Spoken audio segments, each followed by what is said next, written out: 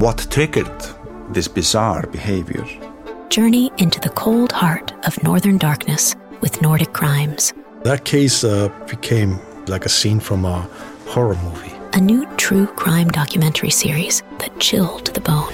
The hunger for killing is increasing in the course of these homicides. Listen on Apple Podcasts, Spotify, or wherever you get your podcasts. Nordic Crimes is a part of the Acast family. Cool fact, a crocodile can't stick out its tongue. Also, you can get health insurance for a month or just under a year in some states. United Healthcare short-term insurance plans, underwritten by Golden Rule Insurance Company, offer flexible, budget-friendly coverage for you. Learn more at uh1.com. Hey, I'm Ryan Reynolds. Recently, I asked Mint Mobile's legal team if big wireless companies are allowed to raise prices due to inflation. They said yes. And then when I asked if raising prices technically violates those onerous two-year contracts, they said, "What the f*** are you talking about, you insane Hollywood ass?" So to recap, we're cutting the price of Mint Unlimited from $30 a month to just $15 a month. Give it a try at mintmobile.com/switch. $45 up front for 3 months plus taxes and fees. Promo rate for new customers for limited time. Unlimited more than 40 gigabytes per month. Slows full terms at mintmobile.com. So with you... But I hear little kids. Oh, yeah, I mean, that's my son at the door, banging on the door. Yeah, sorry about that. That's okay. Yeah, he's 2 years old, so he doesn't understand that Daddy is recording, and him yelling through the door comes through the microphone. So,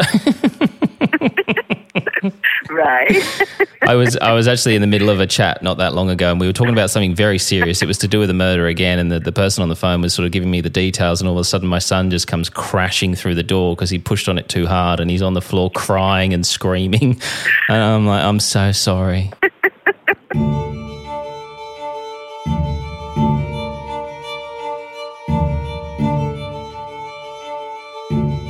Hello, and welcome back to 1 Minute Remaining.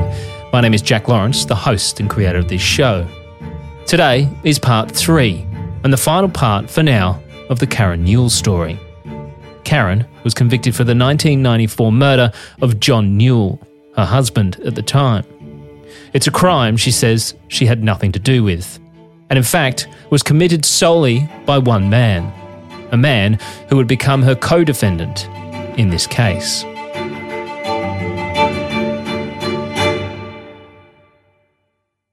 In our previous episode, we left Karen on the side of the highway. John Newell had been shot, Karen says, by the man who was living in their spare room, a man named Peter Giffen. After PJ shoots John, he then takes off, and Karen is left to call 911. Soon enough, there are multiple units on scene, but sadly John has already succumbed to his injuries. And of course, then they separated John and I. They put me in the back of an ambulance, and they put him in the back of the rescue squad. And then they take us to the nearest hospital. And to this day, I couldn't even tell you which that was, somewhere in Orlando. So they take him there, and then, I guess they pronounce him dead there. And they check me over. And from there, then the detectives come, and they do the GTS on my hands. And they found out that, of course, I did not shoot anything, so it showed that I had no residue on my hand from gunshots of any type. And so they let me go, and my sister and them are there, so I go home with them back to my house, and then, it's just like chaos there. Here comes detectives, there's cops all in my house, and they just, start taking my side of the story of what happened, and having me replay what we did all day long. So that's how that night played out. And the next day it was all about interviews, more interviews. And then the media is camped out in front of my house, and everybody's trying to get a statement, and I'm being told, don't say nothing. And my sister is there with me, and my youngest brother was also there at the time. But it was devastating, to say the least. I mean, it was more than overwhelming. It was like a total nightmare that I had to relive over and over. As you can imagine, the atmosphere back at Karen and John's house is rather chaotic. Detectives are now dealing with an active homicide investigation with a suspect at large with a firearm. They've just killed one man seemingly at random. This suspect needs to be found, and found quickly. With any homicide investigation, detectives will tell you the first 48 hours is the most crucial, as detectives start to formulate leads and try and work out who was involved. As we know, Karen knew exactly who committed this crime. However, she does not tell them initially who it was, and instead tells them that John was shot by strangers who had tried to rob them. So did you tell detectives instantly that it was PJ that shot him? No, I didn't tell them that. I made up some stupid story that I should have never made up because I don't know, I was just in fear of what had just happened. It was like, I can't believe that PJ just shot him. It was all that was going on in my head. I was like, I can't believe he just shot him. And it was like, I'm stupidly sitting there saying that I think it was some guys that came out of a car and pulled over and tried to hold us up. And that was my fault. I mean, I'm not going to take full responsibility for that. I definitely should have never made up a lie like that because of fear. I mean, I knew that PJ knew where my kids lived. And my fear was if he would just do that so blatantly, what would he do to my kids? What was his motive for killing John if he could definitely get right to where my kids were easily? Because he always said, if I can't have you, nobody else will. And that's what he said to me the night that he came back to the house. And I was like, wow, PJ, this is wrong. What is going on? And then my sister Annie, she's freaking out. I'm freaking out. And she's like, Karen, you gotta tell him. I'm like, and what do? I don't know. I mean, now I've already told him one thing, and I have to tell him that PJ did it. And he's sitting there telling me, that if he can't have me, nobody can have me, and I'm not understanding what his motive is. Why would he think getting rid of John when he would just step into my house and take over?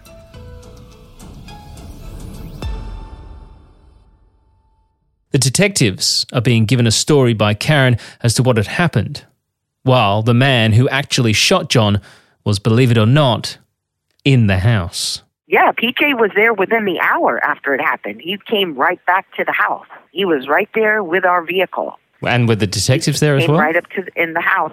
Yeah. So he was in the house with the there. Detectives there. And my sister. So, and he went right to the room, closed the door, and went to bed like nothing happened. Like nothing ever happened. People listening to this would probably think, because obviously you said, you were worried that what he would do to your kids, etc. But obviously I think people listening to this might think that, well, if he was there and the detectives were there, you could have just told the detectives it was him and they would have taken him into custody immediately, and then you would have been safe, essentially. Yes, I would have been had I been thinking in the right frame of mind. Yeah. But obviously I was traumatized by the whole event. Sure. And I'm listening to my sister and my youngest brother telling me, Karen, just be cool. Just let's talk to the attorney. Don't say nothing else. Don't say nothing else.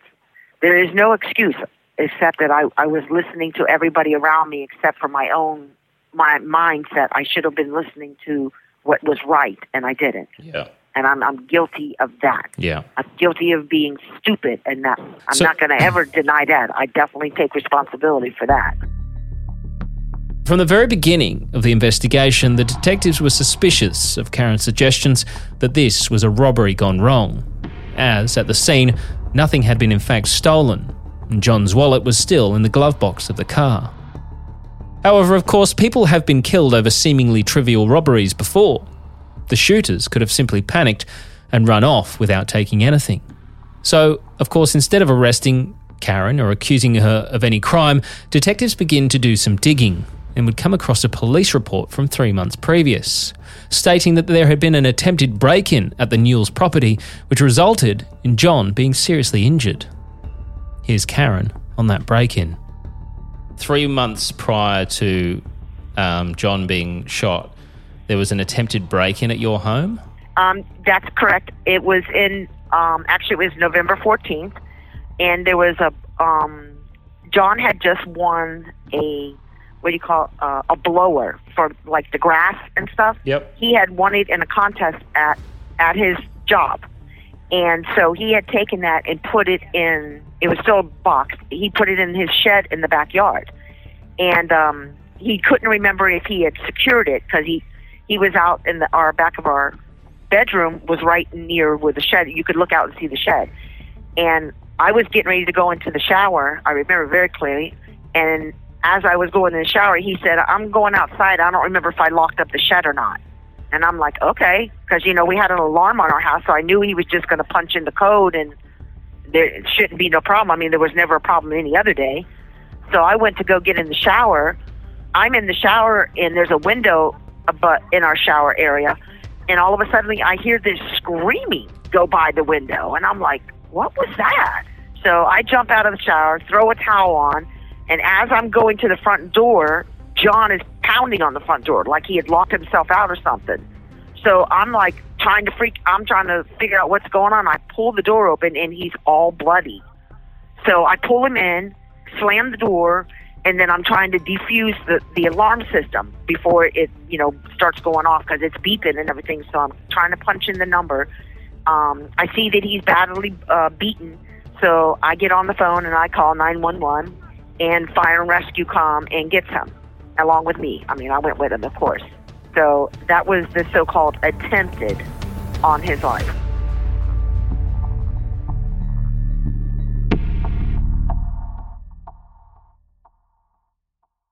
How did he go recovering from that attack? Well, I mean, like I said, we went to the hospital, and he had a laceration in his skull and, lots of, I guess you'd call them like road burns where he fell, where he was trying to, I guess, get back up when he fell in the asphalt of the driveway as he was running to the front door.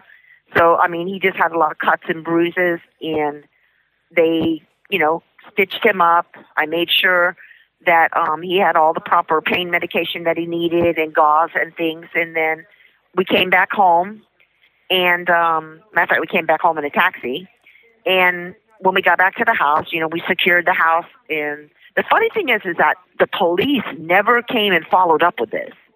I always found to this day that that's weird that no detective or anything ever came, if this was such an attempt on his life, that nobody ever came at that point in time ever to follow up on the so-called assault on him. I mean, wouldn't you find that strange if he was being assaulted? Why didn't the cops ever come back for a statement or anything? Did he want to pursue it any further, John? Did he want to look into it? Yes, I mean, we both did because we felt like he had been, attacked unjustly on our own residential property. Upon finding out this information, the police need to start making more inquiries with friends and family of John's. This is a man who'd been beaten in a supposed break-in at his home, and now 3 months later has been shot and killed. So they begin asking around to see if anyone can ascertain if John had any enemies, anyone that might want to see him harmed. But they're coming up with nothing, until friends mention this guy, PJ, who had recently moved in with Karen and John. Now, it's suggested from some of Karen and John's friends that after the break-in, Karen apparently approaches John and suggests that they should have PJ move in as a form of sort of extra security. As we know, this is not what Karen says happens. So co-workers of John's flag the suspicious relationship between Karen and PJ with the detectives. They say that they think there's more to Karen and PJ's relationship than just that of friends. Detectives would interview PJ, and he essentially corroborates what Karen says in her initial story, that they went to the beach together, then drove home, and he was in front of them and would lose them as he went through the toll booth. Still having more questions, detectives would then travel to PJ's hometown of Port St. Lucie to make further inquiries. They find out that PJ is a high school dropout and he's been working odd jobs here and there. Detectives would apparently also discover that Karen and PJ had been seen in Port St. Lucie looking very much like a couple. But again, as we know, Karen denies any form of relationship with PJ. One thing detectives do discover that Karen has already said was that according to his friends, PJ was in fact extremely in love with Karen and said that he knew they were supposed to be together.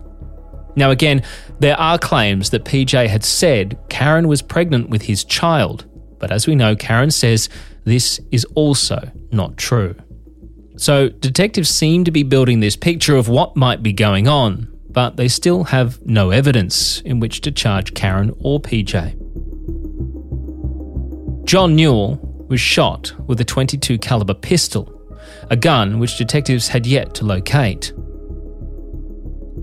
Now, it's reported that while detectives continued their inquiries, they would speak with one of Karen's ex-partners.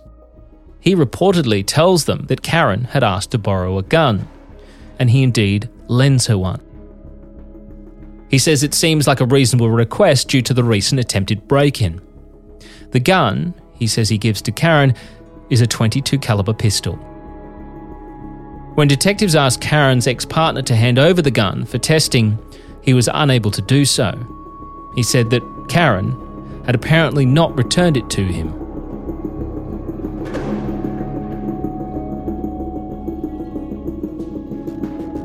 At one point, detectives are interviewing your ex-partner. I don't know which one it was, but they said they were interviewing one of your ex-partners. And he said, firstly, apparently he said that you guys were still having the occasional fling while you were with John. In his dreams. Yeah, right, okay. And also he stated that you at one point asked if you could borrow a gun from him, and he lent you a gun, and then apparently it was the same caliber of weapon that was used in the shooting of John. The only one that could have been is my ex-husband, and right. And he was a Polk County Sheriff's deputy. And yes, he lent that gun to John. It was a .22 caliber. He didn't lend it to me. Okay. But John is who actually made the exchange with him, yeah. So do you think that weapon was the one that was used to kill John, and PJ may have got a hold of it? Yes, I absolutely, at this point, from what the detective said, yes, I do believe that was the one that was misused in that episode of crime, yes. Because, John kept it up in the closet in a shoebox. Yeah. It wasn't an unknown fact. We're going to take a short break, but when we come back, detectives now have something that they can use to arrest Karen. But it won't be for the murder of her husband. By having a gun, Karen had in fact broken a parole violation. Had you ever been to jail or prison before? I had been to jail. Yes, I had.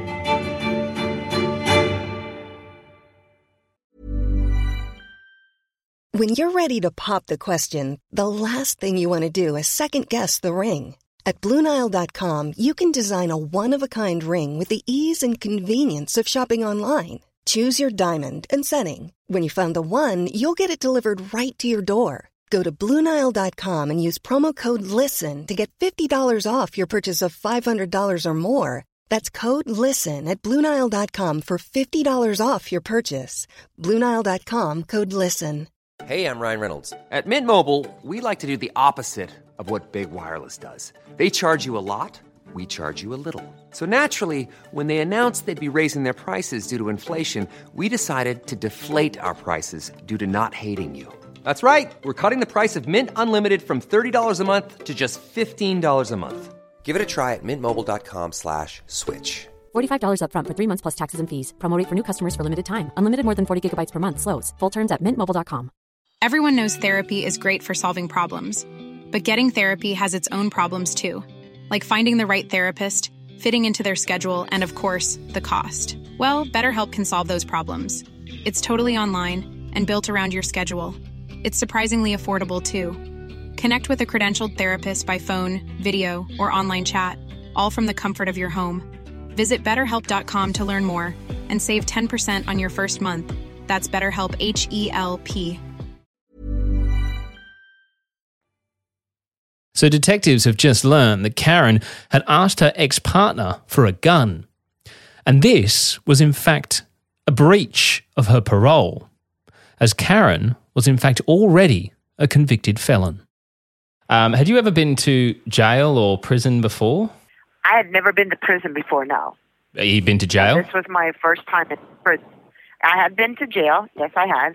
I was in Lakeland, and the girl that I thought was my friend, she found a wallet, and instead of turning it in, she kept the wallet.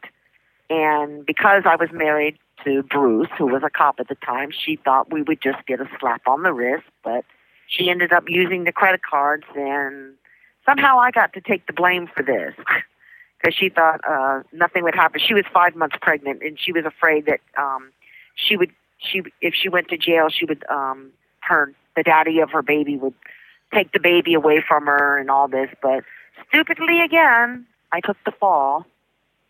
How long did you have to spend in jail for that one? Oh, I think I was just ROR'd, just an overnight thing. Not even that. It was like a couple hours. Yeah, right. Yeah. Okay. So and we were just given probation and made to pay restitution. So Karen was a felon. She was not allowed to have possession of a firearm. 8 days after John's killing, Karen is arrested for breaking a parole violation. On the 28th, when the detectives turn up to place you under arrest, can you talk me through that day?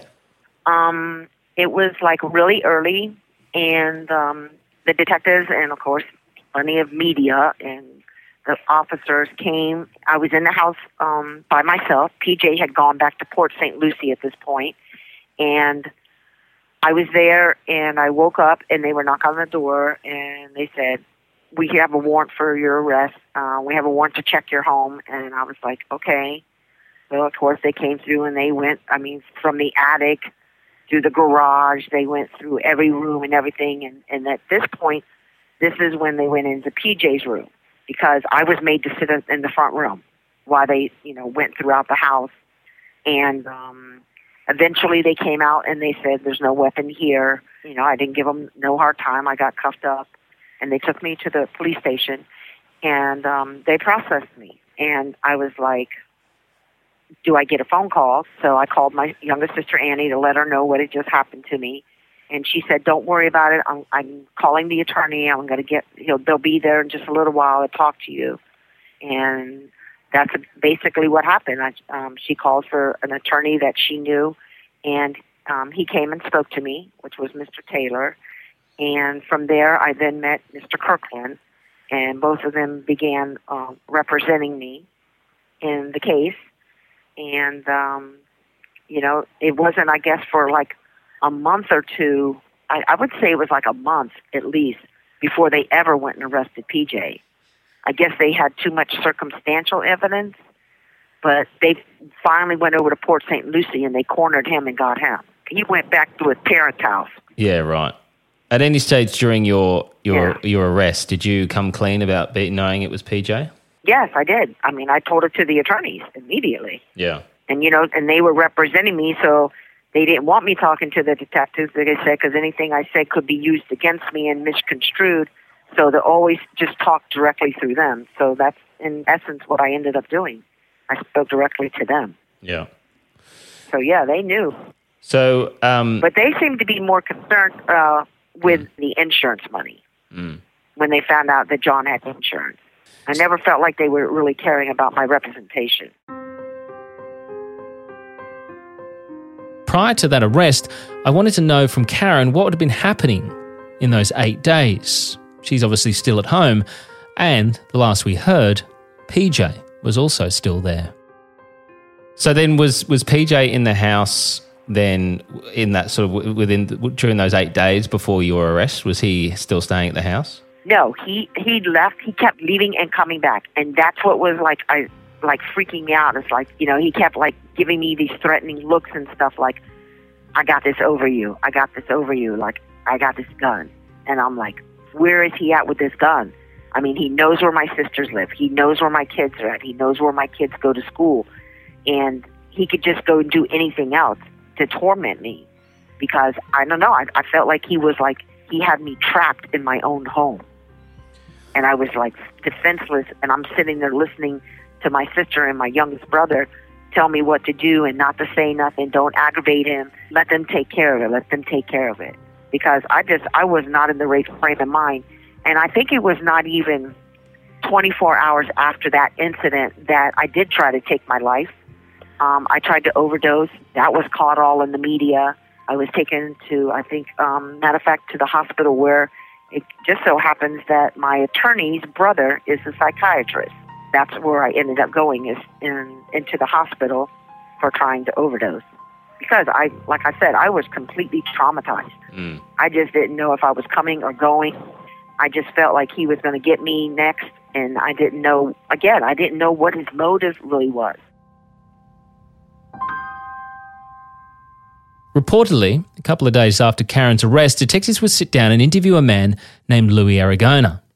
Now, Karen has mentioned this name Louis before.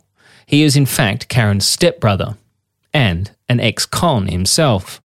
He says to detectives that after one of his releases from prison in 1993, he's approached by Karen, who he says discussed an insurance policy worth $500,000. And if he dealt with John, she would give him some of that money. Louis tells detectives that he had nothing to do with the shooting. However, he was part of the supposed break-in, which he did with, yes, you guessed it, PJ. Karen says that at the time she had no idea it was PJ and her half-brother that had committed the assault on John. This is what she says she found out after. Peter and, Louis Aragona, who happened to be my half-brother, who was visiting. Him and Peter had been out drinking together. So, again, I found all this out long afterwards, that they had been out conniving with each other. And, you know, Louis was very, he had practically a fourth-grade education, so he was easily persuaded. And PJ was manipulating him, from what I understand from my sister Annie, is that Peter was manipulating him, thinking that, you know, come on, we can get this done, you know, I can get everything and we could sell it, and, you know, we can go buy some drugs and stuff. Because little did I know, PJ was hooked on crack back then. Karen says since she's been in prison, her half-brother did write to her and apologise for his part in everything, and that he knows she had nothing to do with it. However, these letters were written in his final days as he battled cancer. Didn't Louis come out and say that he was in on the whole thing? Yeah, Louis did. I mean, again, because Louis had been in prison, and he didn't want to go back to prison. He hadn't been out of prison very long. And yes, so he is the one who originally turned state's evidence. But I guess at the end of his life, he knew that he had, you know, done me wrong, and he started writing me all these letters. Louis ended up having melanoma cancer, and before he died, he wrote me letters saying, I know you didn't do it, you had nothing to do with it, and I mean, of course, this is way too late and too far afterwards, but I do have those letters in his, deathbed type of confession, saying that, you know, PJ is who set me up to take the fall, and that if there's anything he could ever do, but of course, you know, he died before he could do anything. But I still have his letters, just like I have these records here. But yeah, PJ was basically just setting me up for the fall for whatever his manipulative mind thought he was going to get out of taking over my household. I was too trusting. The prosecutor, you know, fell for PJ's good surfer boy, blonde, blue-eyed looks, and he played her like a fiddle. I mean, that's exactly what my attorney said. He played her like a fiddle, and she soaked up everything he said. And what was his claims? As far as saying, like, I put him up to it. Yeah, okay. So so his claims were that you basically told him, you told him that you wanted your husband dead and all the rest of it. And I mean, I even heard stories that he said that John, he was going to put a snake in John when John was up under the car and stuff. And I'm like, where did they get these stories? Yeah. Like, Karen's not touching no snake. I'm so sorry. That's never happening. Karen won't even touch bugs, much less a snake.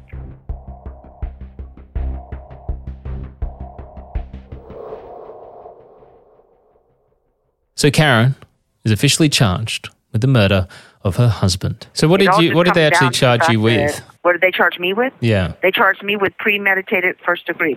First degree, but even though you didn't pull the trigger. I didn't pull the trigger. No, that's a proven fact. I didn't pull it.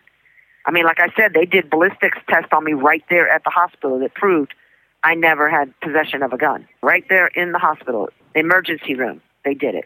The cops came with a kit, and they did it right there. So the case built against you, that's probably why they let me go that night. So, but the case that was built against you, was that purely just off the basis of what Louis was saying and what PJ was saying? Yes, it really was. It was more circumstantial than anything. There was no proof. Motive. It's the first thing that police look for when there's been a crime such as this. What was the motive that detectives say was at the heart of all of this crime? Well, as always, money. Now, as we know, John was by no means a wealthy man. However, it would appear that he had an unusual amount of life insurance policies, something Karen says he almost had an obsession with getting. So there's also talk about you taking out multiple life insurance policies against John's name, which sort of added up to around about $500,000. Okay, see, this is where the truth comes in. Before John ever met me, I guess you could say it was a flaw of his, is that he had over 10 life insurance policies when I met him. Wow. Now, this could be proven is that the dates on it will prove. I never knew him in 1978, first of all. One of them was that old. And then there was multitudes of other ones, I guess, like he got through the mail. He even told me he had one through his job. And that's the insurance policy that his mother got. She was the beneficiary on that. And so this is, again, another misconstrued is that the dates of those policies will prove I never even knew him. The only policy that I knew him for was the one that he took out when we were married, and only because he was trying to look out for my children because he felt so strongly for them, is that he included them in that policy, which was the one from Mutual of Omaha. All the other policies, all the dates will show that he had them long before he ever knew me. Plus, another thing the media doesn't know is that John went to a lawyer and drew up his will himself, not something I manipulated or ever did. He went to a lawyer right in Altamont Springs and went in her office and drew up his last wishes just as I did. There's where the media is wrong. So what about Karen's trial? Well, Karen didn't end up going to trial. She would take a plea bargain, she says, on the advice of her attorneys. I was going to trial, and then again, this is where the two attorneys, were only interested in getting the money. So they say, Karen, you're never going to see your kids again. You're going to go to death row. They're going to put you on death row. And they just kept trying to convince me and were totally badgering me to the point that, I was supposed to be listening to them. They were my attorneys, so they were supposedly looking out for my best interest, and they had me plead out to take the sentence. I mean, I really didn't understand. I mean, when he was telling me, Mr. Kirkland was telling me, oh, you won't do more than 8 years. I mean, I'd never been to prison, so I didn't know how it worked. Mm. And he's like, even if they say 20 years to life, you're only going to do 8 to 10 on that, and you'll be out, and we're going to be right here to help you, and da da da da. It was all, again, another lie, just for them to be able to have control over the insurance money, which was their whole motive all along. It appears they just wanted control over the insurance money. Is this the attorneys? Yes, this is what I'm supposedly have killed John for. Yes. This is supposedly what I killed John for, was to get the insurance money, when I'm the very one who didn't want any of it. So, not even a dime. They got it all. So what was the plea that you took? I took attempted first degree is what they put there, because I gave that one for the beating. The beating that no cops ever came out and did a police report for, believe it or not. So they gave me 22 years for that, and then they gave me 25 mandatory to life for the so-called premeditation. So they've gone back and looked at this incident at the house 3 months prior, and they've essentially just sort of gone, well, we'll put two and two together. But I'm assuming PJ told them that was him. Oh, Louis did, didn't he? Louis did. Yeah. Louis did. Yeah. Louis is who set that in motion. Yeah. Okay, so Louis told them that was the first attempt, and then the shooting was the second attempt. Right. Which Louis was not even nowhere a part of. Okay, so you've taken the plea on those two, thinking that you would get these sentences, but then you would be able to get out, I guess, on good behavior, or you wouldn't have to serve the entire thing. Yeah, right. Because good behavior and gain time. I mean that's the story they were selling me. They actually brought in pictures and everything showing what I would look like on death row. Again, it was all about manipulating me to think that I would never see my kids again. And at this point, I was still seeing my kids. So for them to tell me that I wasn't going to see my kids anymore, I was just like, well, I'll do whatever you tell me. I mean, you're my attorney. You're supposed to be looking out for me. How long did it take before you realized that you wouldn't be getting out in 8 to 10 years, but in fact you would possibly not be getting out again? Well, when I got to the prison, one of the girls who actually is now free, Evelyn, and her daughter were in prison, and her case was similar to mine. And she says, Karen, this doesn't sound right. She said, you need to go to the law library, where, of course, I didn't even know what a law library was at the time. So she walked me down, and we went to the law library, and I had a law clerk look everything over. And she's, no, Karen, you need to appeal this decision. They've totally set you up for the fall. They're not even trying to help you. Do you realize that you're going to serve your whole sentence practically to 25 years? And so she started painting a picture and showing me in Florida statutes and everything, and that, I really was being made to be a duck, and that they were, in fact, going after the money. That's all they wanted. You then file an appeal. What? I filed an appeal. Yeah, talk me through that. Okay, and the appeal was denied, of course, because the grounds were so, they said their grounds were not substantial enough. You got to remember, these law clerks that were back then, it was basically she was just doing the job she was getting her days for. It wasn't like she was like trying to help me get free. I mean, I know this now. It was just basically her just going through the motions that she knew she had to tell me about an appeal, but it wasn't like she was doing any major research to try to help me get out. And then I did a post-conviction. I had 22 grounds, and they only ended up only 2 of the grounds were accepted in the actual filing. In the end, it just kept getting denied because it wasn't being, it was only being done by law clerks. It wasn't being done by somebody who really knew what they were doing, nobody who knew of the law. And this is when I started taking matters into my own hand, and I began researching and learning how to be a law clerk, and I became a law clerk to learn the process, if nothing else, so it would never happen to anybody else like it did to me. Because, in the prison system, I don't know if you know this, everything is a money scam. Oh, yeah, absolutely. And a lot of the law clerks back then were just doing stuff for money. It wasn't that they were really trying to help anybody, and I always said that when I became a certified law clerk, that would never be me. I would always do it for the right reasons, which is just to show people the right ways, like how to file a grievance the right way, how to file the court costs. But I didn't think that you got paid to be a law clerk, or do they just ask you for stuff on the side? They have other inmates send money to, have it 3-way to you. Right. Or you pay for it right out of your own canteen. Like you'll go to the store, you'll swipe your card, basically, and the person will give you a list and you buy what they want from the canteen if you're not able to have it sent in directly to their account. Okay. Yeah. And does that still happen, or is it less likely, a little less like that now? Of course it does. It happens all the time. She says her one hope at freedom lies in getting her parole date brought forward.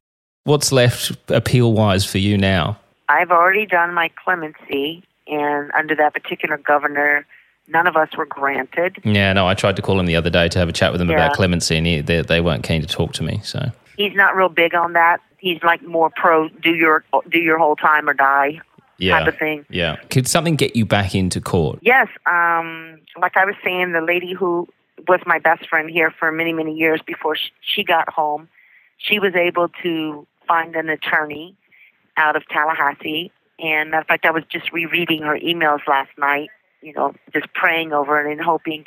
And he got her parole date exonerated, and she was emergency released. So that's what I hope for, is that I've done over 15 years with a clear record.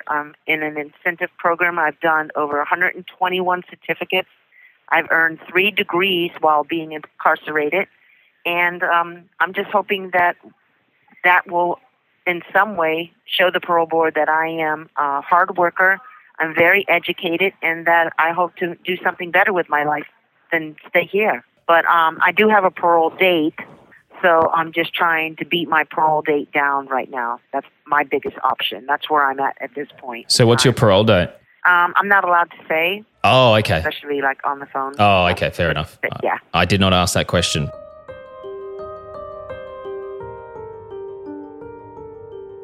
So what of young Peter Giffen, the man who fired the fatal shots that killed John Newell?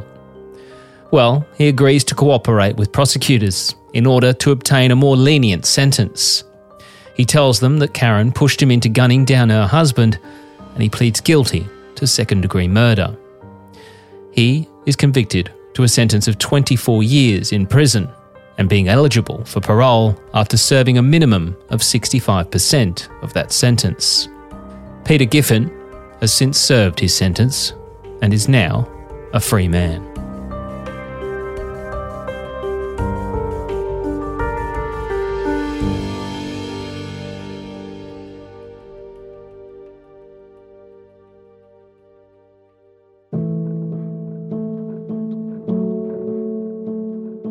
Again, one of the biggest tragedies of all of this, apart from, of course, a man losing his life over seemingly nothing at such a young age, is that there are innocent children as well at the heart of this.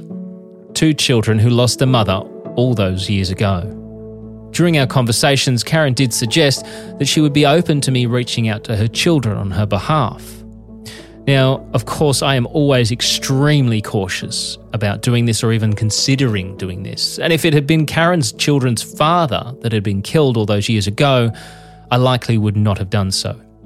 However, I did decide that I would try and reach out and send a private message to Karen's daughter.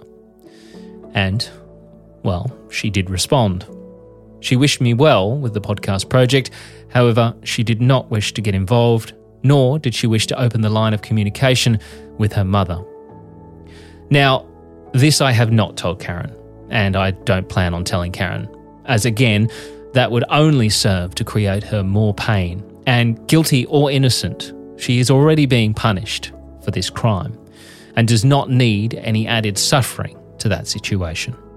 If for some reason your children do stumble across this show and listen to this story, is there something you would want them to know? Only that I've never not thought about them a day that goes by. They are always prayed for every single morning, every single night, and there's not a holiday or their birthdays that don't go by. Like the poem that I read to you, I read that to myself on her birthday every year, and I just love and miss them and wish I had the opportunity to reunite with them, to understand them as adults, to get to know their spouses and their children, my grandchildren, and just be reunited with them. I just would like that opportunity.